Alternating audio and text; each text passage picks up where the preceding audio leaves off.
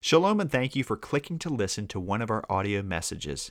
At Tikvat David, we are building a Yeshua-centered Judaism for Israel and the nations.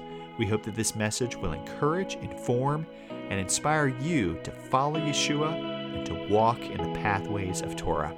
Enjoy. Well, this week's Parsha and next week's Parsha are filled with drama as we see the story of Joseph and his brothers unfold. And this week here in Parsha Miketz, the plot is really thickening. Joseph's strategy includes a repeated concealment of his own personal identity, despite having multiple opportunities to reveal who he is to his brothers. So it really feels like Joseph is stringing his brothers along or even toying with them. And how about what Joseph does at the end of this week's Parsha when he plants a goblet in Benjamin's sack, thus essentially framing him as a thief? So in light of all this maneuvering by Joseph, Daniel Lancaster asks the question. He says, why did Joseph not reveal his identity to them at once? Why the drawn-out process? What's really happening here? So I wonder, how would you answer that question? Well, look, Daniel's answer is that Joseph sustained the ruse with his brothers to really test their hearts for repentance. Had the brothers really changed and mended their ways?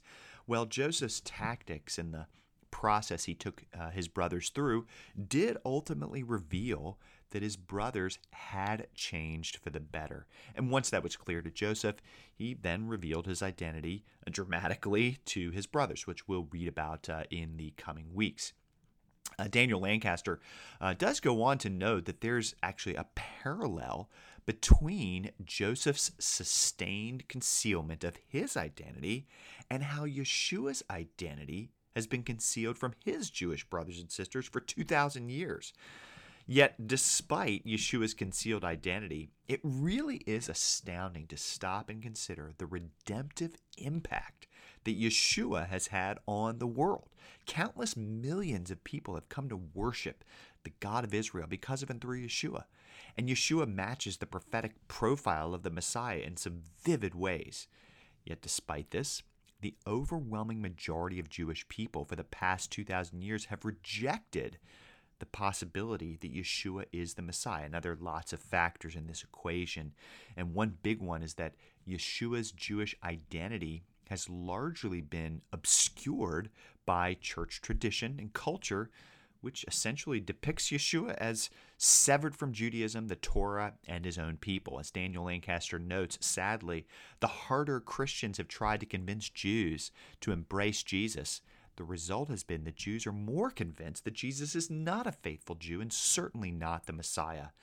And the reason for this is that largely, Jesus continues to be presented to the Jewish people fully cloaked and concealed in Egyptian garb, as it were, like Joseph.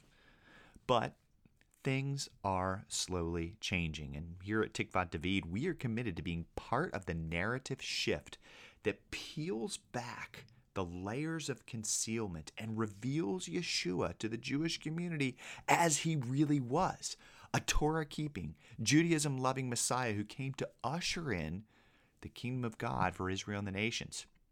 You know, I've been asked through the years a number of times why we don't do evangelism here at Tikvat David. Well, my answer to that question is nuanced. First, we do believe in reaching out with the message of Yeshua.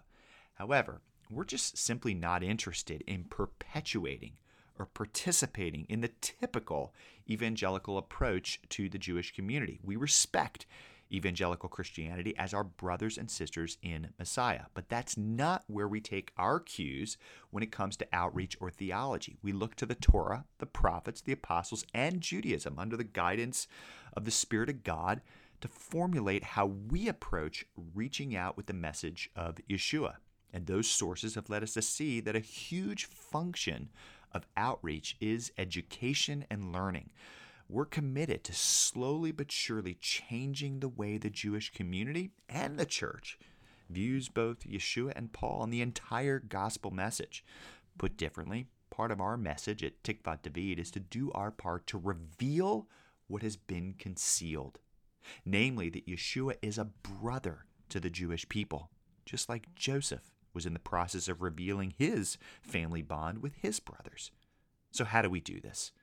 We do this by encouraging both Jewish and Gentile families to have a love for Torah, for Judaism, and for the Jewish people because of Yeshua and not despite him. As we do this and multiply ourselves from generation to generation, l'dor v'dor, things will continue to change. And just like the identity of Joseph became clear to his brothers, the identity of Yeshua will become clear to his brothers. In the scope of this city here in Atlanta and, of course, our world, I know we are a small community, and this is a huge task. But it's not up to us to finish it. But it is up to us to do our part today, to change the narrative and to hasten the day when Yeshua will be fully reunited with his Jewish family. I'm grateful that we share this task together. Shabbat Shalom. Thank you for listening to this audio message from Tikvat David Messianic Synagogue. We would love to get to meet you in person sometime at the synagogue, so come join us for Shabbat or one of the holidays. Also, you can join us in building Messianic Judaism whether you live in the Atlanta area or far away by financially contributing to our synagogue. You can learn about the options for giving under the Donate tab at tikvatdavid.org.